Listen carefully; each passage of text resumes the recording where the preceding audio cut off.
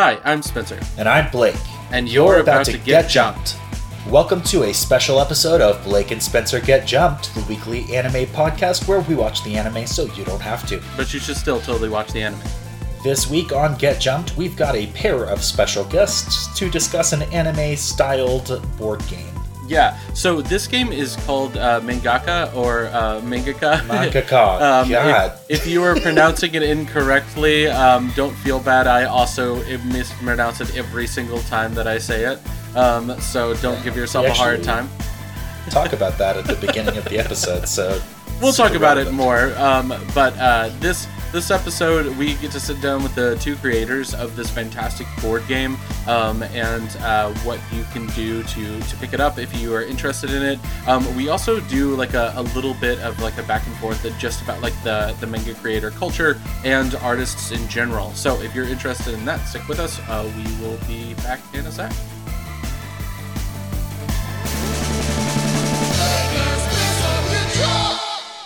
All right, this week we are sitting down with two game creators. If you can go ahead and introduce yourselves. Hey, I'm Jason Thompson. I am the co-creator of Mangaka, the fast and furious game of drawing comics, and the cartooner, which is the follow-up to Mangaka. I also do illustrations for Wizards of the Coast and other role-playing games, and I'm a storyboarder, and I worked for 10 years as a manga editor for Viz. So, hello. Well, you did a lot more than we were familiar with, but let's let your co-creator introduce herself. Yeah, perfect. So my name is Juman Al-Hashal, and I'm Jason's partner in crime, both life-wise and creative-wise. We've been working on creative projects together, mainly as his producer for now close to 10 years. Yeah. Awesome. We had no idea that he had also done stuff for Wizards of the Coast. Specifically, what game? I've done some art for Dungeons and Dragons. I've got some art. I do a lot of stuff for their website, for Dragon Plus. I've done some adventures in DM's Guild and some stuff on. And I'm nominated for an ENnie award right now for. That's actually for Swordfish Island, for the Hot Springs Island map. It's for best cartography. Oh. I do a lot of maps, cool. And I've done cartoons for them, and I also do a lot of map-style illustrations. That's really cool. We heard Wizards of the Coast, and my ears went up because I've been playing Magic my entire life. Cool. So I was like, oh, you don't say. No, it's more on the D&D side than the Magic side. Yeah, they're fairly similar, theme wise. Yeah, we for sure. Live in Seattle, so I met up with them then, and it's a pretty gamey city. Yeah, I should go to Seattle. Anyways, so we had the chance to chat with y'all a little bit before this. We're doing our video review of the game that we're going to be talking about specifically today, which is I feel like I always say it wrong. Mangaka? Is it how it's like? Mangaka? Yeah. I don't know why I always say it incorrectly. I think my brain is just like too Americanized. One of my friends has also read you pretty hard for how you pronounce Naruto. So, well, he can go screw himself. The question is how much you love Naruto. It doesn't matter, that's the important thing. It's what's in your heart that counts. It's shonen manga, after all. Someone's been watching Naruto. Yeah, we're just covering the couple of episodes, which is like the first filler arc, and I will say that I went through it, and Blake skipped over those episodes, so I am more willing to flay myself open for Naruto than other people are. Yeah. But anyway, we're here to discuss something else. So you've tried Mangaka or cartooner or both? I've tried Mangaka, and Blake. The one copy came to me, so I've been playing it. Blake has been doing an in-depth dive of the rule book because he is obsessed with game rules. My favorite part of the game. Yeah, it's one of the most obnoxious things when playing a new game is that everybody sits down and everybody's ready to play, and he's like, "Hold on, let me read the rule book one more time." Yeah, Oh no. that's like if we're like going to play a game later, I will like steal away to a corner and read through the rule book cover to cover. So luckily the Mangaka rule book is pretty short. I think the document that I've got is 16 pages, and some of those are illustrations or credits. Mm-hmm. Yeah. So the rules section is actually fairly concise. Yeah. So my first playthrough of it was really fun. I was with my wife and a couple of other friends, all of which, except for my wife, is very artistically challenged. So it led to very beautiful artwork from one person and very bad artwork from the other three. So that Who happened. won? That's the question. I'm hoping the person with the worst art won. It happened to be one of our friends that we played with who is better at gaming the system. Yes. Caitlin, she went away That's from my wife. her. That's very, very strong artist. Yeah, she went away from her themes, and we agreed that she had broken the rules a little bit, so she didn't get as much fame. Well, Did she just like get too committed to the story she was telling or something? Yeah, she didn't want to. She didn't want to like change it up Change that story. So I guess let's talk about how you play Mangaka before we get too in depth into discussing it. Yeah. And anybody out there that does not know the game will kind of know what we're talking about. Yeah.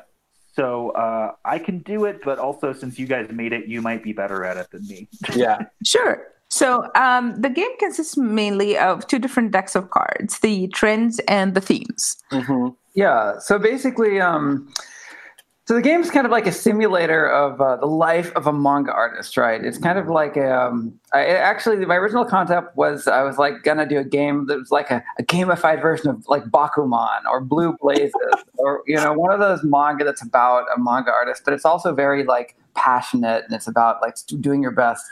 But the other facet of being a manga artist, of course, is that you have a lot of pressure on you to do what's popular, right? And to like follow trends and like keep the character alive or bring the character back or whatever. So the way we organize the game is it's sort of a conflict between two decks of cards. There's your themes deck, which is like the stuff that your manga artist wants to draw about. It's what they're obsessed about, Yeah. what they're truly passionate about. Yeah. And that's in conflict with the trends card, which every round, as you get more and more famous, the demands from the market on your artistic style grows. And so the question is, do you sell out to get more fame, to incorporate the new market trends? Exactly. Like if you're doing that delightful shoujo manga, which is full of sparkles and love, and then suddenly horror and violence are the trends, and are you going to like start drawing all your characters dying and blood everywhere? And so what's important is that fame is the goal. So you are actually supposed to sell out. Yeah, this is it's a simulation of real life. Yeah. She lost. Yeah. She lost because we treated the trends deck about halfway through the game as a really obnoxious producer that keeps on walking in and telling you what to do. Yes, exactly. Yeah, you did it right. Yeah, which I know that played into. Some of the plotting in Naruto was that originally he was not going to make the story all about Sasuke, really, but then Sasuke was really popular and they wanted more Sasuke. It's also huge. Dragon Ball Z the androids arc was not going to turn into a pre-Cell arc. Yeah. But they didn't like the original androids, so he made 17 and 18. And then they wanted more, so he made Cell, and then they kept pushing him. And I mean, the Cell arc's cool, but it's not what he wanted. And that was like, not necessarily trends exactly, but it was the production company being like, we want you to do something different with the story you're telling. Yeah. I mean, essentially the game is about the conflict between selling out and drawing what you want to draw. But I mean, what we wanted to do... But in a funny way. Yeah. Funny in a lighthearted way. Yes. You have here 10 plus years of Jason's life being poured into producing a lot of manga for the English market. But anyone who's a fan of anime and manga knows what I'm talking about, And, right. Yeah. And also his experience as an artist, and me as his producer. You're also an artist, so. Changing stuff on him all the time, or this or that change here or there. that we just wanted to capture a more kind of lighthearted version of that. Yeah. So basically. that and part of like what we loved about a lot of kind of wanted to bring from manga and anime is this sense of intensity, and that's why like the number of trends gets intentionally out of control as the rounds advance. The thing is, we knew it was going to be a drawing game, but we knew that it couldn't be just like a judge game then, where it's just like, oh, a bunch of people get together, one person is really good at drawing and the other people suck, and then only the one person who likes to draw wants to play the game. Everybody else is like, oh god, you win again. So that's why essentially, according to the rules, your drawing ability doesn't matter, and there's also no. Now you can some people add this, but there's no rule of like, oh, your story is better. It's entirely, you can play it entirely by gaming the system, and the idea is this may come up with a crazy story while you are doing it, right? Which is actually a fun meta idea too, because I know one example of an anime that a lot of anime fans dislike is Sword Art Online. And it is well known for doing things that people really like in stories, but maybe not doing them as well as some of its competitors. And a lot of like long-time manga fans have trouble with it. And it's like, I think that the game sort of is pushing to embody that experience as far as like you're making a manga that might end up being more popular, even if, the average otaku would claim that it's worse. Yes. Yeah. I mean, and of course you're only spending like and the nice thing about being a game is you're only spending like like a half an hour to an hour on your super awesome manga, and you're not spending like months and years of your life sweating away in your little studio apartment for like 80 hours a week. So yeah, I mean, I think it's best to treat it more or less as an improv exercise. You get your obsessions, you just have to roll with it. More trends start piling up, and then you have to make kind of both strategic gaming decisions about how are you gonna min-max your points and like what are you gonna do, and at the same time try to have fun. I mean, it's the best games of mangaka are ones that are like where like we're in a convention or a con and there's a lot of laughter erupting from how ridiculous the stories are getting and how much people are having with it, and the best stories end up being stick figures rather than any if you're spending a lot of time cross-hatching, you're not going to win. You're doing it wrong. This is not what this is about. Don't tell me what to do. I'm sure it's beautiful cross-hatching. It's wonderful, just the best. You gotta add some screen tone. I mean, it's a party game, but if you're playing to win, it's also sort of a kind of like a time management game in a sense. Yeah. That kind of reminds me of that. Was it you that was telling me about the manga creators, like the plight of the manga creator for Bleach, like? Yeah, he basically, the story. This actually was the first Super Eye Patch Wolf video that I watched. So there's a video called "The Rise and Fall of Bleach" that everybody that's interested should go check out. But basically, it is about how meddling by the manga company and the just insane time demands of putting out, what is it, like an 18-page chapter every week, caused his art to degrade over time, even though, especially at the beginning, he was known for like fantastic layouts and really high quality art. It just, over time he got worn down by it. And then the story, I actually have not finished Bleach, so I don't know how it ends, but my understanding is that it's somewhat anticlimactic and unsatisfying, and that is kind of largely attributed by the fan base to that burnout caused by the manga company. Yeah. So that's like wild. That is like a common occurrence? Someone who's like worked in that field? I mean, I would say so. I mean, some manga artists are able to it's just a really high pressure job, right? I didn't work directly with manga artists in Japan. And Viz, what I did was I was responsible for working on the English localization of stuff. So I would work with the translators and also, to a certain extent, pick out what we would publish in English.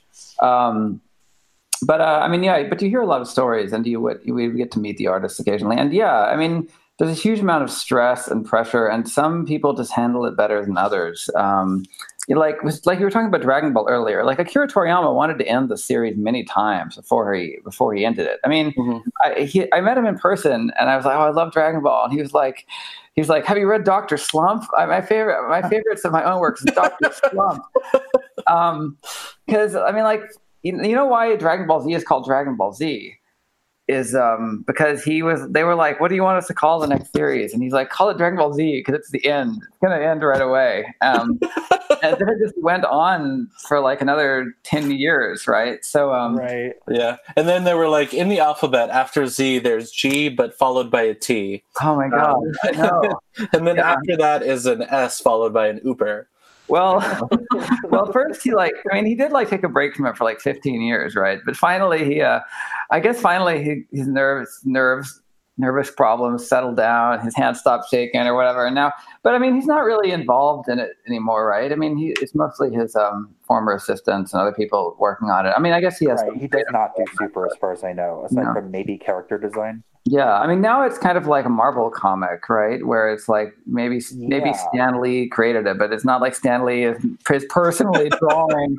I will, rest in peace. Is personally drawing the latest issue of Iron Man or whatever, Yeah, he's drawing it from beyond. He's the true Ghost Rider. Yes. WLITER. Ghost Rider. Stan Lee's body was a flaming skull for a head. If I say so myself. Perfect. Oh man, that was amazing. Anyways, cool. So after playing this game a couple of times, I got very interested in taking a look at like some of the other games that were being put out. I don't know how it translates to Cartooner, your other game that you had talked about. Can you give us a little bit of like what's the difference between the two? Yeah, I mean, it's more of a localization, I guess. So Mangaka was all the themes within Mangaka. And some of the trends, I would say, were distilled from Japanese and Korean comics versus Cartooner focuses on more Western comics. Okay. So themes and trends from the history more or less of Western comics. Yeah. So if you're like a big manga fan, Mangaka's the way to go. And if you're a big like Marvel or DC fan, then Cartooner is maybe a better choice. Or indie comics, I would say as well. Yeah, I mean, Cartooner would be it. What is that? Yeah. What is that? Yeah, it's interesting because of course when you think about it, like, I mean, the thing is, I think manga and anime fans are very more focused and intense, because manga sort of developed as sort of like this to Americans. It sort of developed as this like subculture. It's like this sort of weird alternative thing, even though in Japan it's huge. But when you think of like cartoons or comics, just in general, those words, I mean, that could mean superheroes. That could mean like Garfield. That could mean Looney Tunes. That could mean like Art Spiegelman. There's a lot of stuff got sort of pushed into Cartooner, so because it sort of brings together a lot of different stuff from American comics, both like the crazy and wacky stuff, and also like the intense and superheroic. And so in terms of start playing Cartooner as like an awesome superhero comic, and then get like somebody gets hit on the head with a mallet kind of thing. Yeah, exactly. I mean, well, manga's huge. There's huge differences in manga too, of course, obviously, like between shoujo and shonen manga, and there's so many different art manga, and then the styles between different time periods and artists. Like we met because we were both fans of this 70s shoujo manga, and I asked him on a question about it on a dating site, and so. It's called Rose of Versailles. But regardless, the Cartooner and Mangaka are compatible. So you could, if you want to play a mashup, you could and do like a shonen superhero comic. You could. Yeah, that's dope, actually. Yeah, it could totally work out. Yeah, it depends on like how crazy you want to get, like, and how much you want to challenge your creativity. You can actually blend the two systems. But basically, what I'm saying, like, it really pays attention to the history of comics, like in terms of like the themes and the trends. Like you have trends, for example, that harken to the well, what yeah, do you call it? There's a trend called reboot. Yeah, where you can like discard some of your themes and add new ones because your comic has been your comic is being revitalized for a new generation of readers. Yeah, so I think Superman comics and kind of like the rebirth of those. There's Movie Deal, which of course is a big, very haven't do a few superhero comics. Funny apps. I mean, like. Yeah, I mean, Mangaka, of course, has cards like Kawaii, Otaku, and Giant Monsters and Ninja, and a lot, and also, I mean, it's not just comics cards that are like, it's not just like the most obvious types of manga and anime tropes, but them and a lot of other stuff. And then in Cartooner, it's got stuff like Cliffhanger, Funny Animals, like adventure comics like Indiana Jones, and it's just there's a lot of, when we really started to think about it, there's just so many different genres and tropes that we could put into both games. I like, there's a noir card in Cartooner that I like, where you get rewarded for adding the kind of grungy detective themes, or I think hats and trench coats. Yeah, hats and trench coats. 50% black, I think, of the yes. Noir rewards you for having your panels covered in all black, and emo rewards you for having your characters wearing black. So it's very, very different, of course. But if you get them both at the same time, then it's going to be a really, really blurry, hard to read comic, which is fun. With a lot of ink on it. Yeah. But yeah, basically, it just we try to distill kind of important parts of comics history. It was like, okay, for a while it was newspaper strips or detective stories, or there's a military card, because for a while there was a trend of military comics. Yeah.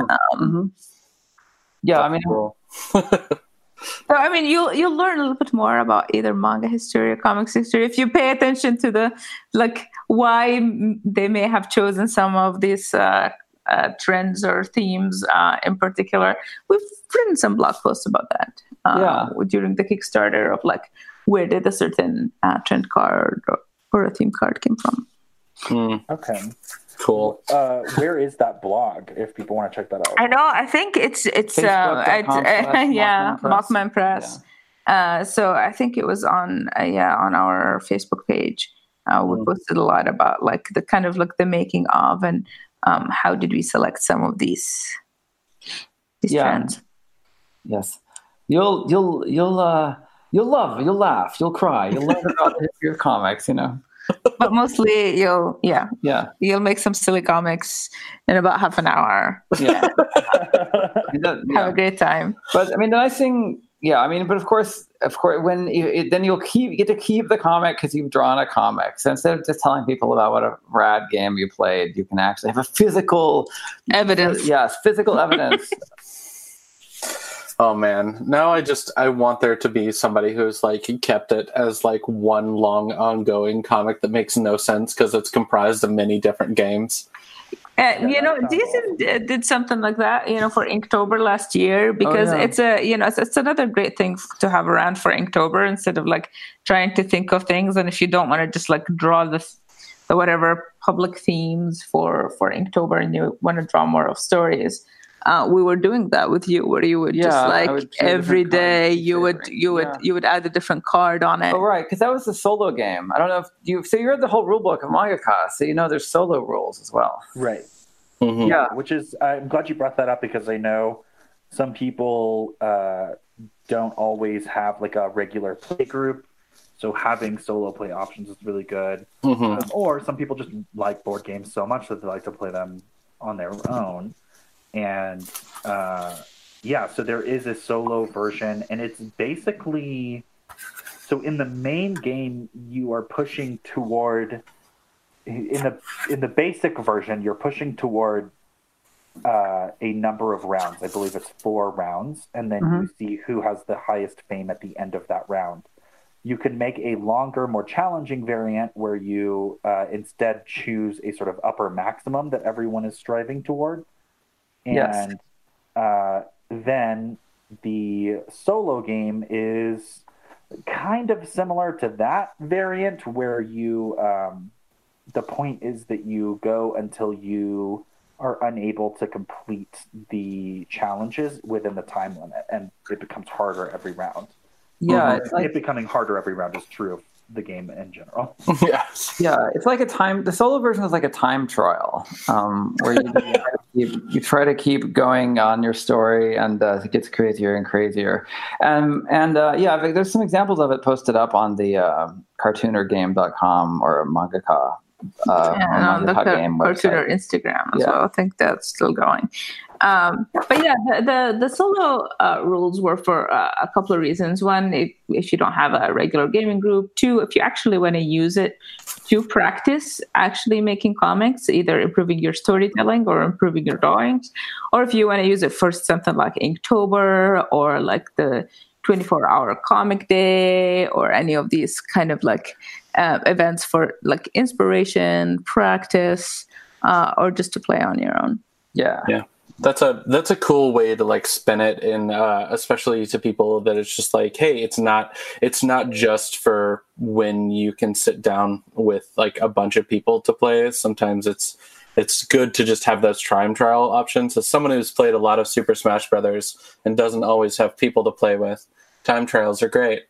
Mm-hmm. It's also nice that it's a good party game, and party games rarely have a single player option. Yeah, they're about deciding something as a group. It's a party for one. I know. You are the party. You are the party. Oh man, I just had like a flashback to the Muppets movie. Yeah. It's a me party, you guys. I also I really want to know now, since you mentioned a couple of times that it being a party game, have you all played this game while also drinking? Yes. Well, yeah. In fact, many of the, we play tested the game initially. As it went on, we play tested it like a lot of library events and a lot of like school events, and where there's a lot of drinking usually. Well. Oh yeah, I'm always playing when I'm at the library.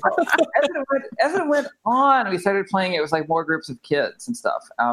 But originally, we played it with a bunch of our drunk friends. So naturally, there was a lot of drinking involved, and also a lot of the theme cards were a lot more dirty and inappropriate. So yeah, we've seen many drunken mangaka comics produced. I mean, it's very easy. So to do shots every time somebody repeats something. If there's a card for a shared world, so you can also play off of that. If somebody is stealing somebody else's character or a theme or something like that. So there are many ways to introduce a drink if situations. Yeah.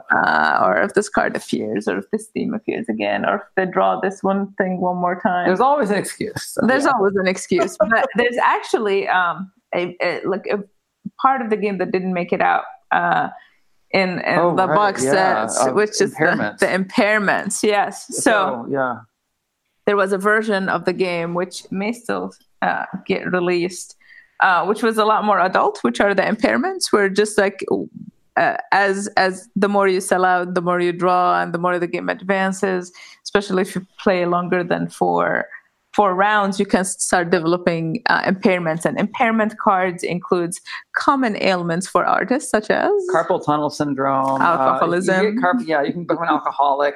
Originally, there was more of like almost a role-playing aspect where your artist can develop like problems. Like you can become an alcoholic, you can get depression, you can get an ulcer. You could become and they actually had a physical component where, like, if you developed an ulcer, you have to draw with one hand on your tummy all the time. Oh God, that was right. If you became an alcoholic, you had to start taking shots every round.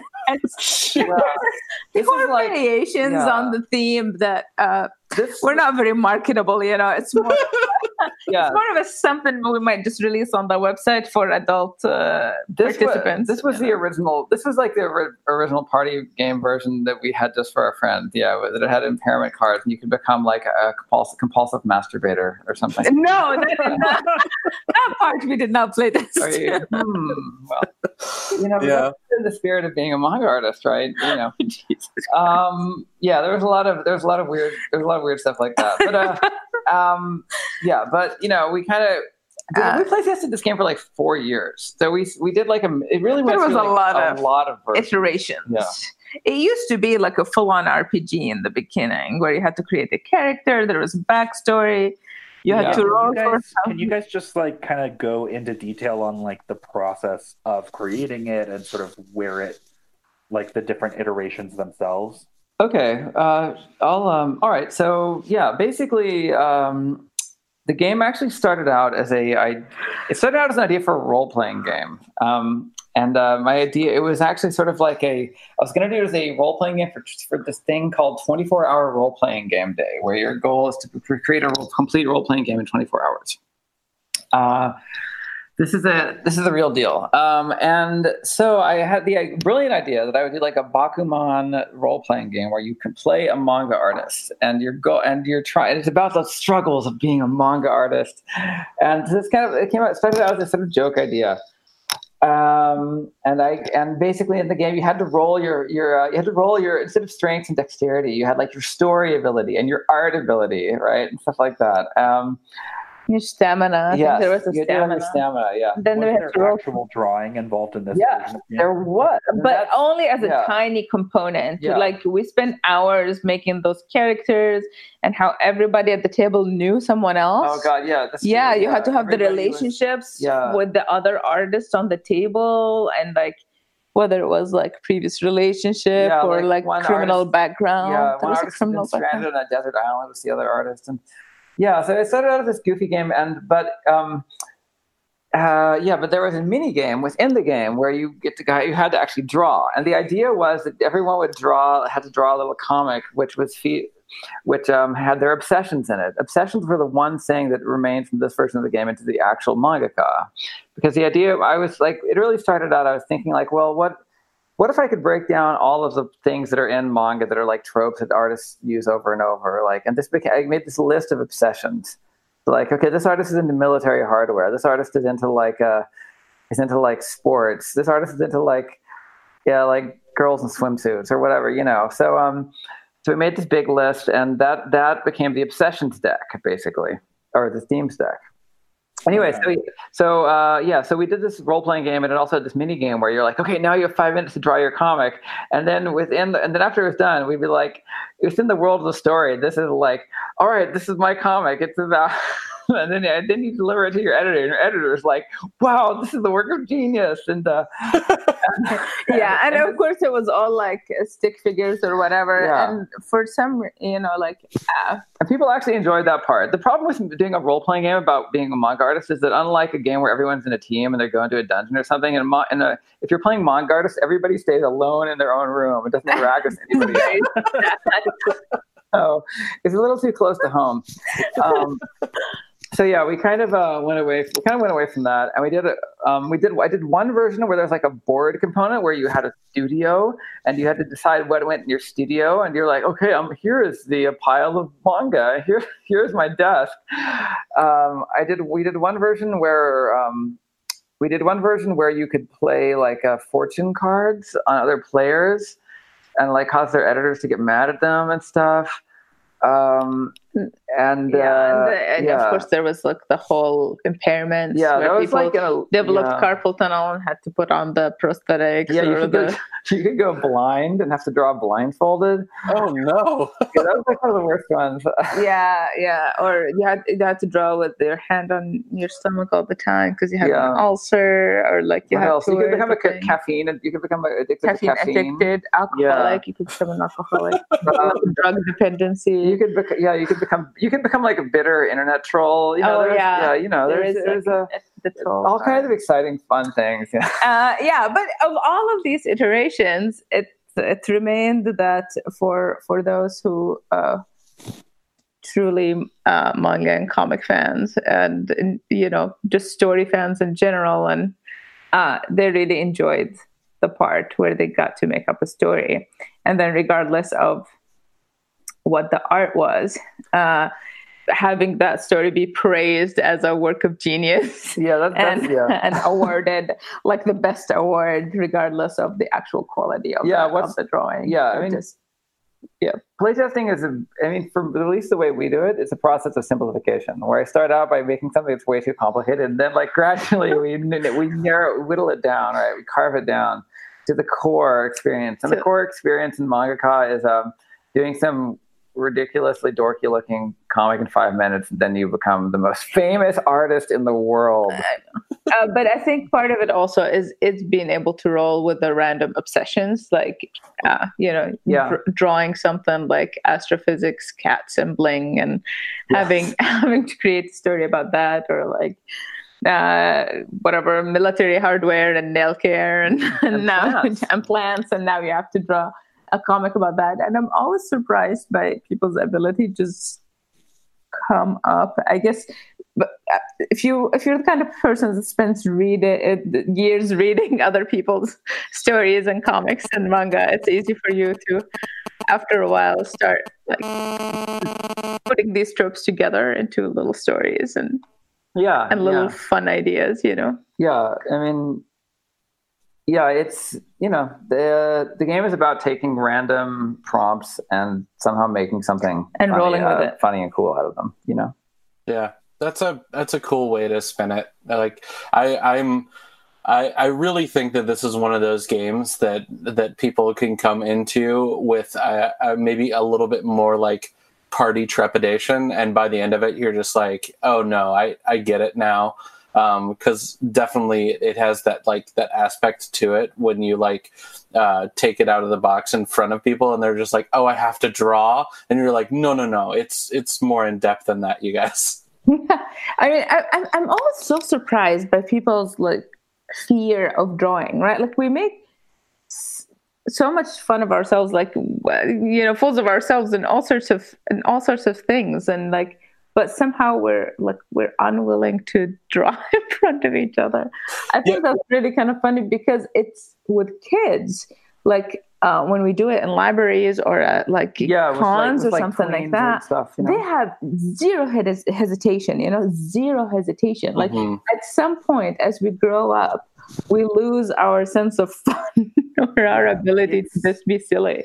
I have a theory on this based off of an experience I had yesterday, actually. So I just finished doing a youth summer camp for theater for rising 6th to rising 12th graders. Cool. Mm-hmm. And so that is preteen into older teen age. And while they were all interested and they did a great job, some of them were much more nervous than others, and there was a lot of times where it was they could go there, but I really had to drag it out of them as the director.